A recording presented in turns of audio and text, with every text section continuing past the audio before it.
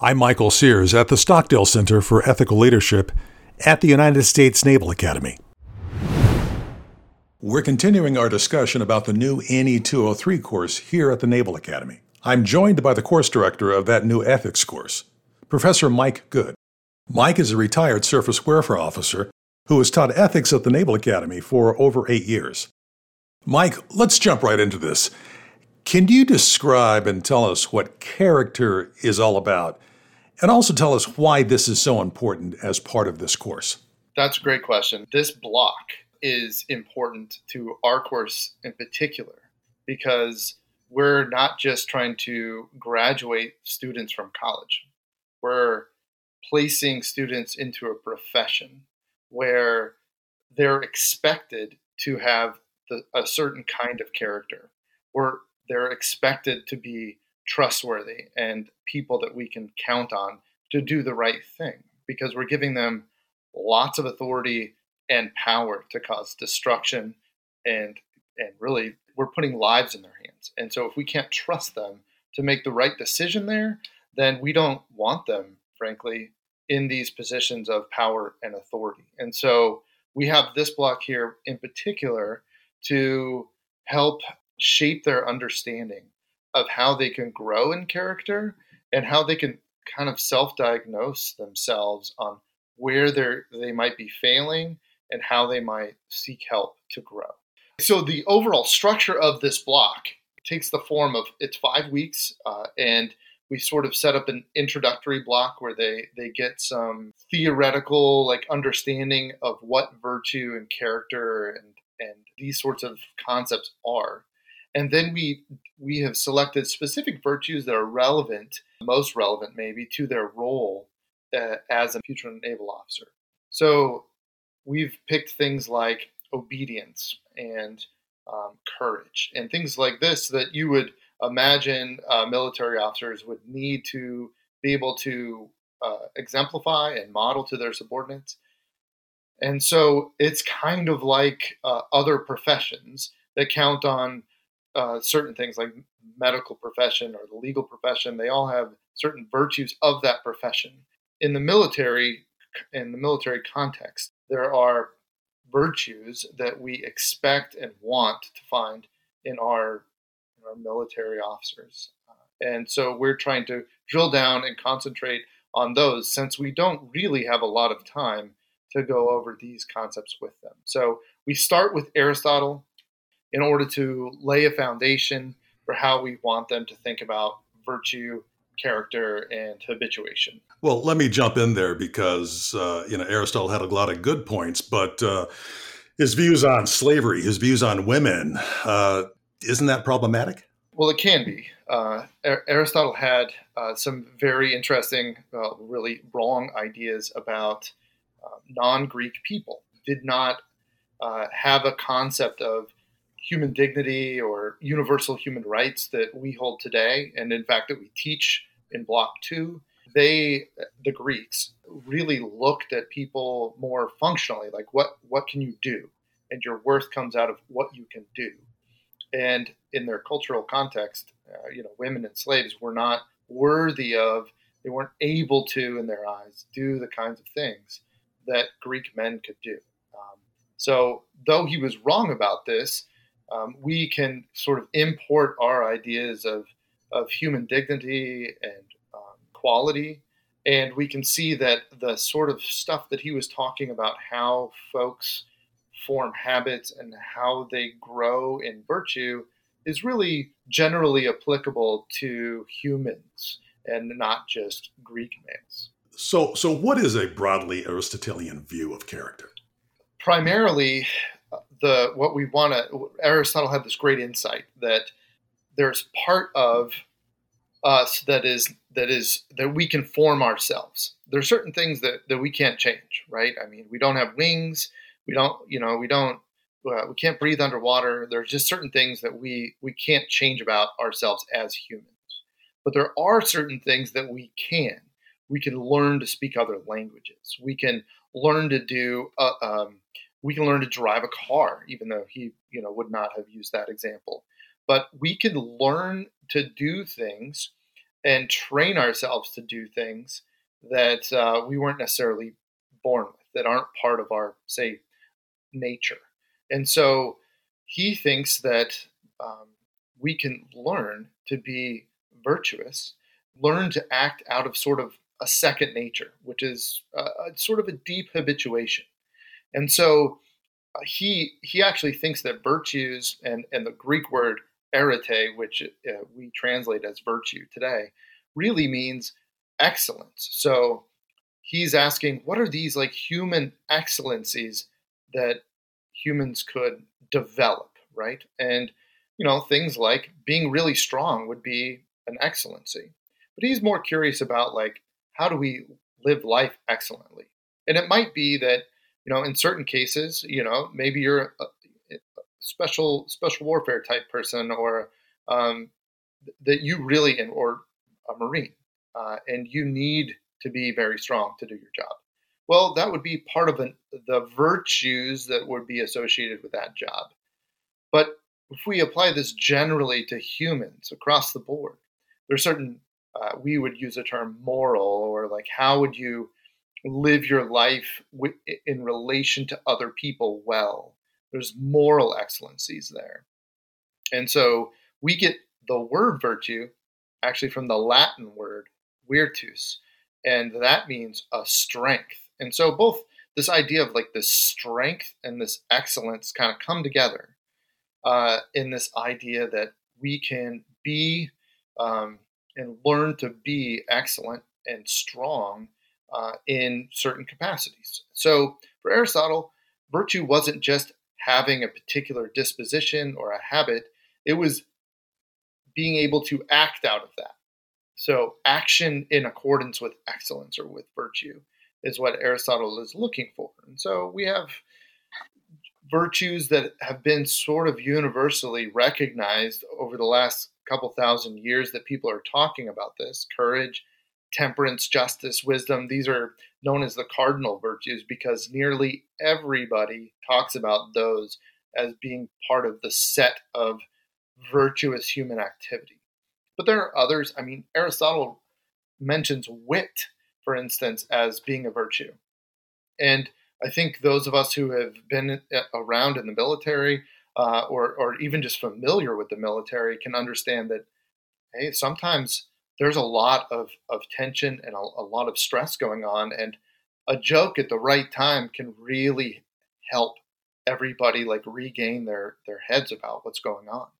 Or just even a thoughtful response. I brought to mind the scene, spoiler alert, from Saving Private Ryan, where they capture a German gunner on the hill and they have to decide whether to let him go because they can't take him with them, or to kill him. And clearly the captain, played by Tom Hanks, he doesn't want to kill him. But everybody's arguing, they're getting really heated over it. And so just at the right time, he inserts a story about what he used to do in the States because they had been speculating about this for months. And so he like completely breaks apart the tension by a well-timed, unrelated sort of story. And that's kind of what wit is about. Well, that's an excellence. And so we teach this idea that you can learn to do and learn to become the kind of person who will just be able to act this way when the situation demands, and whatever this way means for that situation. And so in order to learn to do that, you have to practice certain things that are sort of unrelated. For instance, if you want to learn how to keep your knees up as you're running down the field in football, you run through tires or you run through ropes where you do drills to keep your knees raised and keep your feet coming up so that you can't be tackled easily. But you wouldn't actually run through ropes or run through tires in a football game. You would do that before the game in practice, particularly to teach yourself a particular skill so that in the game, you don't have to think about it. You just do it. And we've all developed these, whether we've been athletes or not, whether we have learned how to ride a bike, whether we know how to drive a car. Honestly, even learning the alphabet is this kind of thing. It empowers us to do things that we couldn't do had we not put that knowledge into us, into our bodies in a particular way. And so as you're driving a car, you don't really think too much about that you need to brake, that you need to accelerate, that you need to do all of these things to drive. You're just paying attention to everything around you and reacting to it in an appropriate way because you've habituated the sort of skill that you need to do that. And so Aristotle has this idea with respect to virtue too, that you don't learn how to do these things by trying harder. You learn how to do them by training yourself. And so you apprentice yourself to people who know how to do this, to learn how to intentionally act in the right manner, the right time, with the right emotions. And this readiness to act, or really to react, is what character is. And that's the broadly Aristotelian view that we are trying to teach our students. So, do you cover anything else in the first week? Yes, actually, we cover a lot. So, one of the most unique, distinguishing parts of this course, and probably the thing that sets it apart even more from what you would get at a civilian institution, are these reflection papers that we have developed. And what we're trying to do is help students, run a tire drill or learn how to drive a car, so to speak, through these little reflections and maybe an exercise that goes along with that, to develop and to give them an idea of what maybe a character drill or a moral drill would look like, so that they could insert that into their daily life and try to practice these things, so that in the moment when they're confronted with tough character decisions, that won't really be tough anymore because they've built those muscles up, so to speak. And so the first week, we assign them a reflection paper that is to be done in silence and in solitude.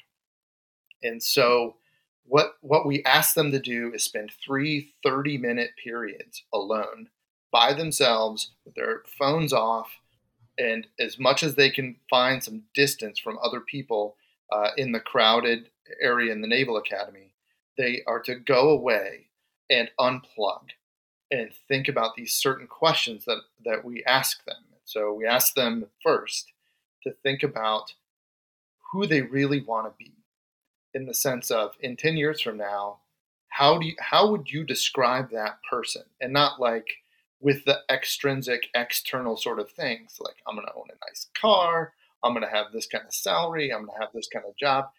That's important in a respect, but not for this. What we want them to think about is, how would people see me? How would I want to see myself? Am I the kind of person who's there for my friends? Am I the kind of person who's reliably treating people in a just way? Am I the kind of person that people want to be their boss, that people want to work for them? Am I this kind of person? And what would that look like? And describe it. And so we ask them to really think hard about this. And then in the next 2 periods of reflection, we ask them to bring this back into their minds and say, look, remember, this is what you thought you wanted to be. Now think about all of the things in your life right now that are causing you anxiety, whether it's homework, whether it's, the relationship with your roommate that's going south, whether it's the sort of you being in trouble with your company for some reason. Whatever it is that's causing you anxiety, ask yourself, are the things that you're worried about the things that are going to help you become that kind of person? Or are they not? And if they're not, then maybe we need to reevaluate why you're anxious about them, and maybe you shouldn't be. And so we're trying to give them the skills to ask the kind of questions that are like, look, where am I really? And what are the things that are pulling on me that I need to either let go or whether I need to focus more intentionally on and direct and solve this problem because it's going to affect me for years to come. And so we ask them to do this, and they come away from this like, you're asking me to spend 90 minutes of my very busy, very scheduled life to go think thoughts, and they come back from this almost universally grateful that we made them go think about these things. Because, this is the first time I've really thought about this since I came to the academy. But these sorts of things about who they want to be and these aspirations, that a lot of them are brought to the Naval Academy because of these things. And this is sort of an exercise to snap them back into place, in a sense, or at least give them a realistic idea of where they are right now. And so each week we have opportunities for these kinds of reflection papers. We only really require 4. And it's sort of at instructor discretion, what they think their particular class needs and what they themselves are comfortable with or think is most important. But we have probably 10 of them that are developed instructors can use that correspond to the material given that week. And so the Silence and Solitude is the one that is that everybody has to do, and it's introduced in the first week at the end of this to coincide with Aristotle's understanding that we can change who we are with intentional practice. So in the second week of the block, it covers pride, humility, ritual, and obedience. Why do you cover those topics in the same week? Right. At first glance, they look in some sense a bit unrelated, but they really go together well, we found. And so what we will do is we sort of ground the week in this, almost debate about pride and humility. We use 2 different authors from kind of 2 different perspectives to do this. We use Aristotle. He holds pride up as the sort of capstone or paragon of virtue, the prideful man. And it is a particular way of translating that. It's really magnanimous or great-souled person. But this person has, lots of honor coming to them and sort of expects to be honored in particular ways and stuff. And so there is this element of how we look at pride. And so we contrast that with C.S. Lewis, who has a chapter on pride in one of his books, Mere Christianity. And he says that pride is the worst thing. It's competitive and it damages every other kind of relationship, every other kind of virtue that you have. If you are a prideful person, it's just going to corrode all of that stuff. And he sort of makes a case that really the paragon virtue ought to be humility. That is, you don't necessarily think of yourself as first. You always look to what others need and how you can help them. And so, strangely, in the military context, we kind of want both of those things.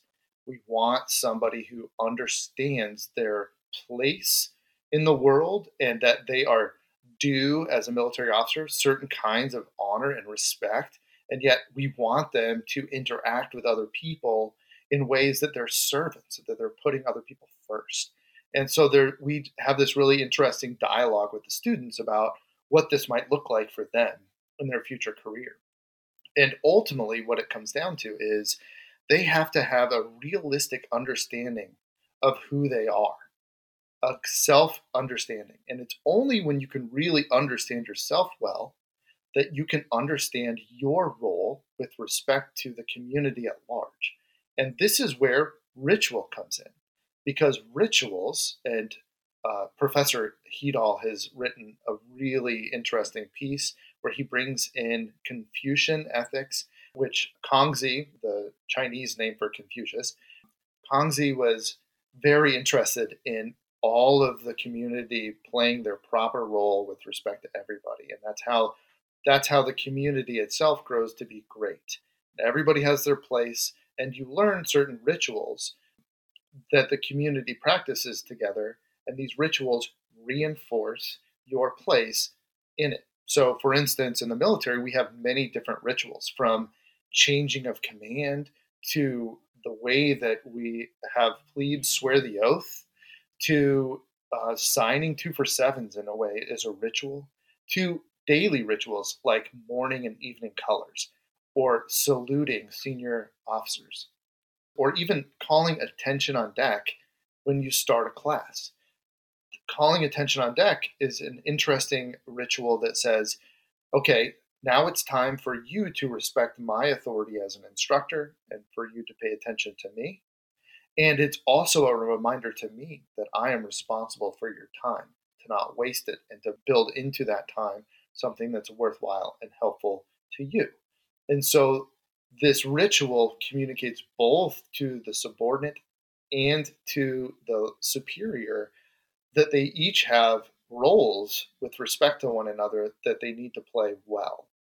And it's really only if you understand yourself well that you can come into understanding where you're at with respect to everybody else. And when you understand that well, you know when it's appropriate to obey and when it's not. And so when somebody is exercising proper authority, with proper moral authority that is in line with their respective role in the institution, then there is a virtue that you can practice to obey those persons, even when you might do it differently or might disagree with it. Now, there are exceptions to this where you have to recognize when somebody's not acting in their role. And this would be like delivering an illegal order or an immoral order, something like this. They would be stepping outside of their authority of that role, and you would be wise to not obey that. But when they're acting from their role in the authority of that role properly, then it is always a virtue to obey them, even when you disagree with how they're doing it. And so all of these things sort of go together to understand where you are, where the community is, what the community is doing together, and how everybody works together in this community, this military institution, to accomplish a mission or a goal. So, what kind of reflections do you have the students write during this week? Well, instructors have a couple different options that they could take here. I'll talk about one of them. That's the gratitude, reflection, and practice, where we ask them to think about who has helped them get to where they are. Really, this is sort of a counter to hubris or the bad kind of pride that we want them to understand that they didn't pull themselves up by their bootstraps. They had a lot of help along the way. And so we asked them to pick out somebody to write a thank you letter to, where we want them to send it, but we don't require it. And we don't actually even require them to show us the thank you letter, but we do want them to reflect on it and sort of help pull in the material from that week to really drive home to them the fact that they need other people and that they're not just so great in and of themselves, but that they need other people and they depend on other people. And that's never really going to change.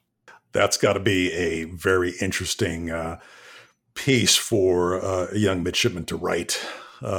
I hope to go back and look at that years in the future. You know, the following week you cover Stoicism, and you concentrate on the virtue of temperance, basically. So, first of all, why temperance on a list of military virtues? Because you would think that kind of goes in the wrong way. And second, what makes Stoicism the right topic to address it? Great. So I'm going to give a quick example of something that happens to midshipmen when that really would happen to all of us, but it just happens to them because of where they're at. They're in between classes and they're walking down the sidewalk through the main sort of quad of the yard, on Stribling Way, and they get behind a group of midshipmen who are walking slower than them.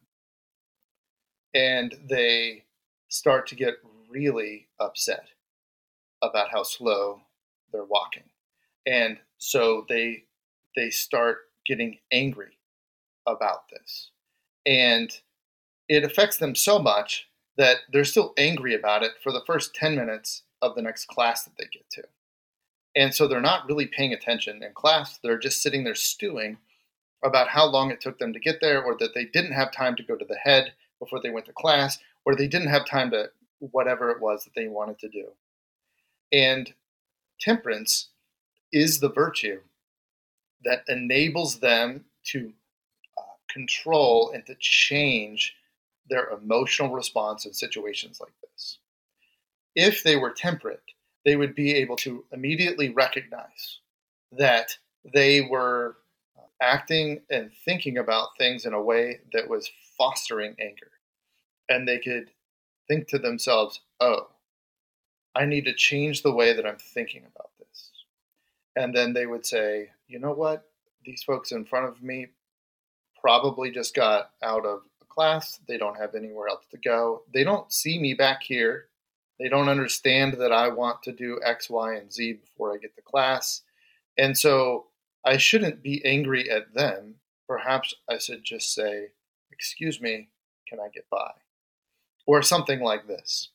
So as a military officer, if you're in the heat of it, and we give them a really interesting reading where they see a leader who does not like to be questioned, who is constantly angry, who's constantly snapping at people. And this completely shuts down any sort of communication with him from his people. And he could not control that anger.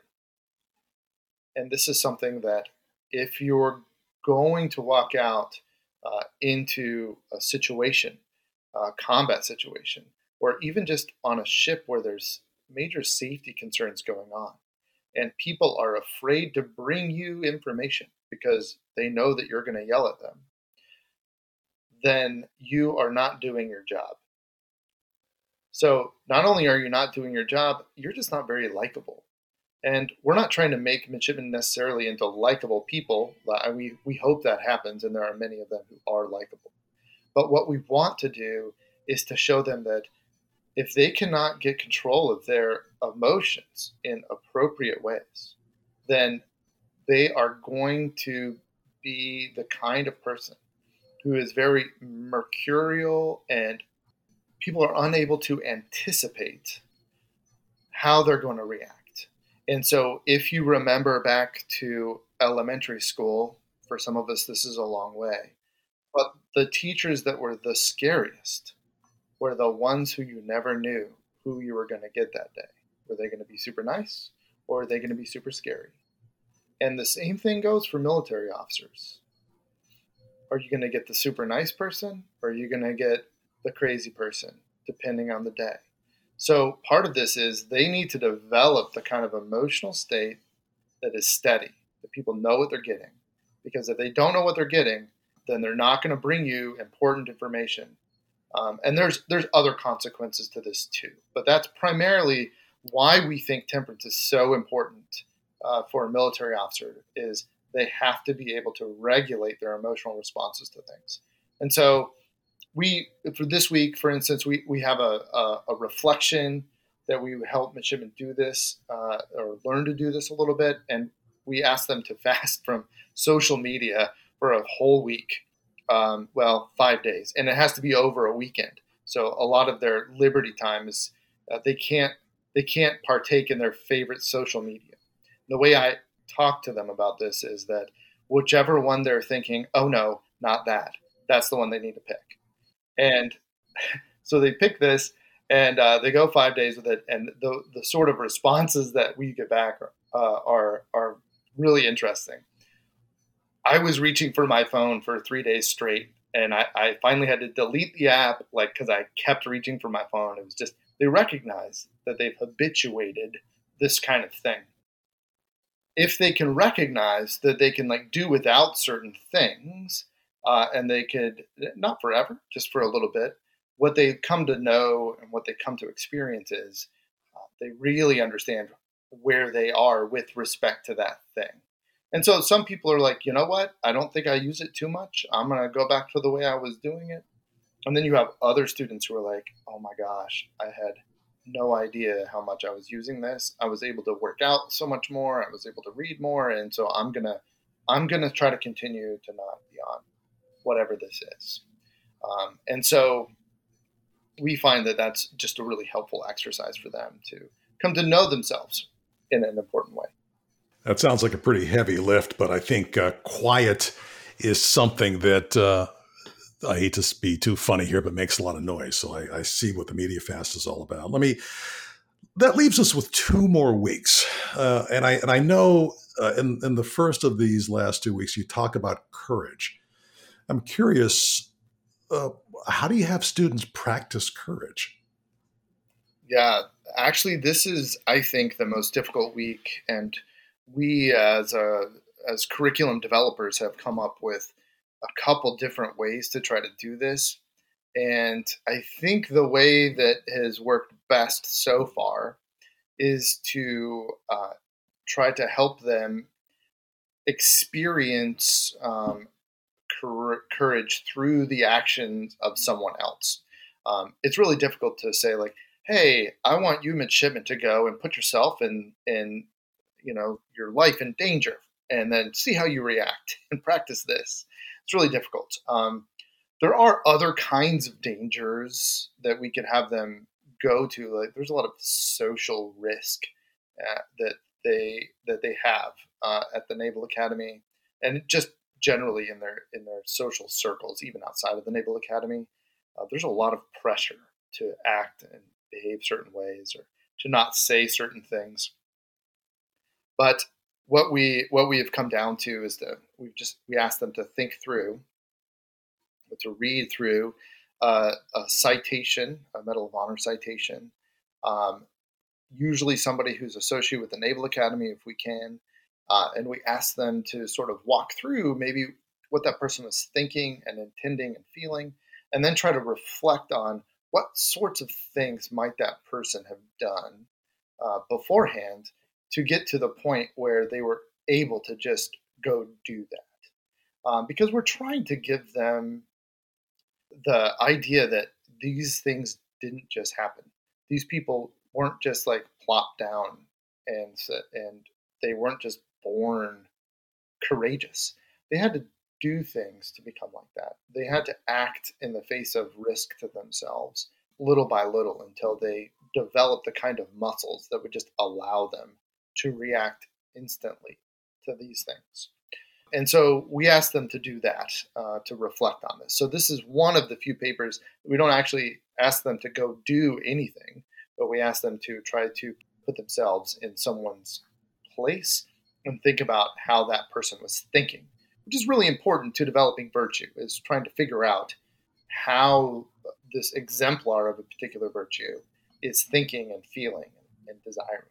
Professor Good, this brings us to the last week, where the course covers resilience. Why is resilience a virtue, and why cover it here? Excellent. Well, we're covering it here because there is a natural bridge between character and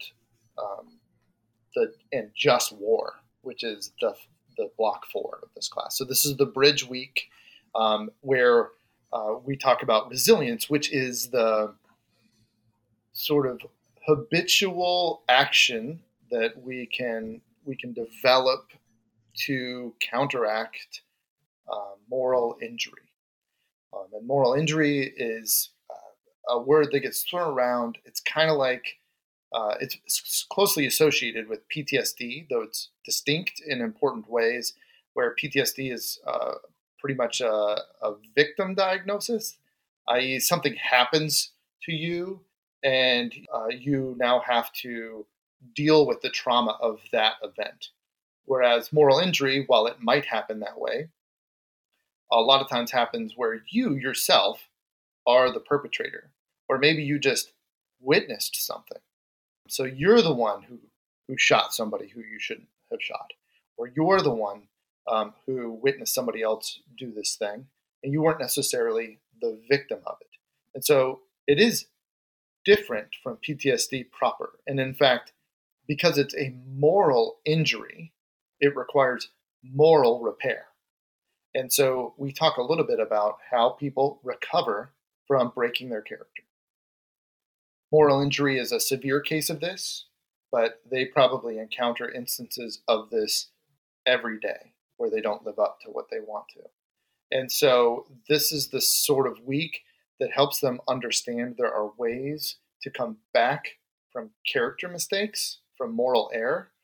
And then more severely, there's ways that they can develop now that will protect them from the most severe kinds of character errors and mistakes, or maybe just apparent mistakes that aren't really mistakes but look like it. For instance, this week we cover this roadside shooting where this young Marine, Sergeant Sarah, ended up shooting an Iraqi woman who was approaching a checkpoint. And he followed all of the rules. He got everything right legally. It was all like he didn't get charged with a bad shooting or anything like this. And in fact, like even looking at it morally, he probably did the right thing based on the circumstances. And yet he blamed himself, and he thought that he was pretty much unforgivable for killing this innocent woman. It turned out she wasn't really an enemy. She was pulling out a white flag when she got shot.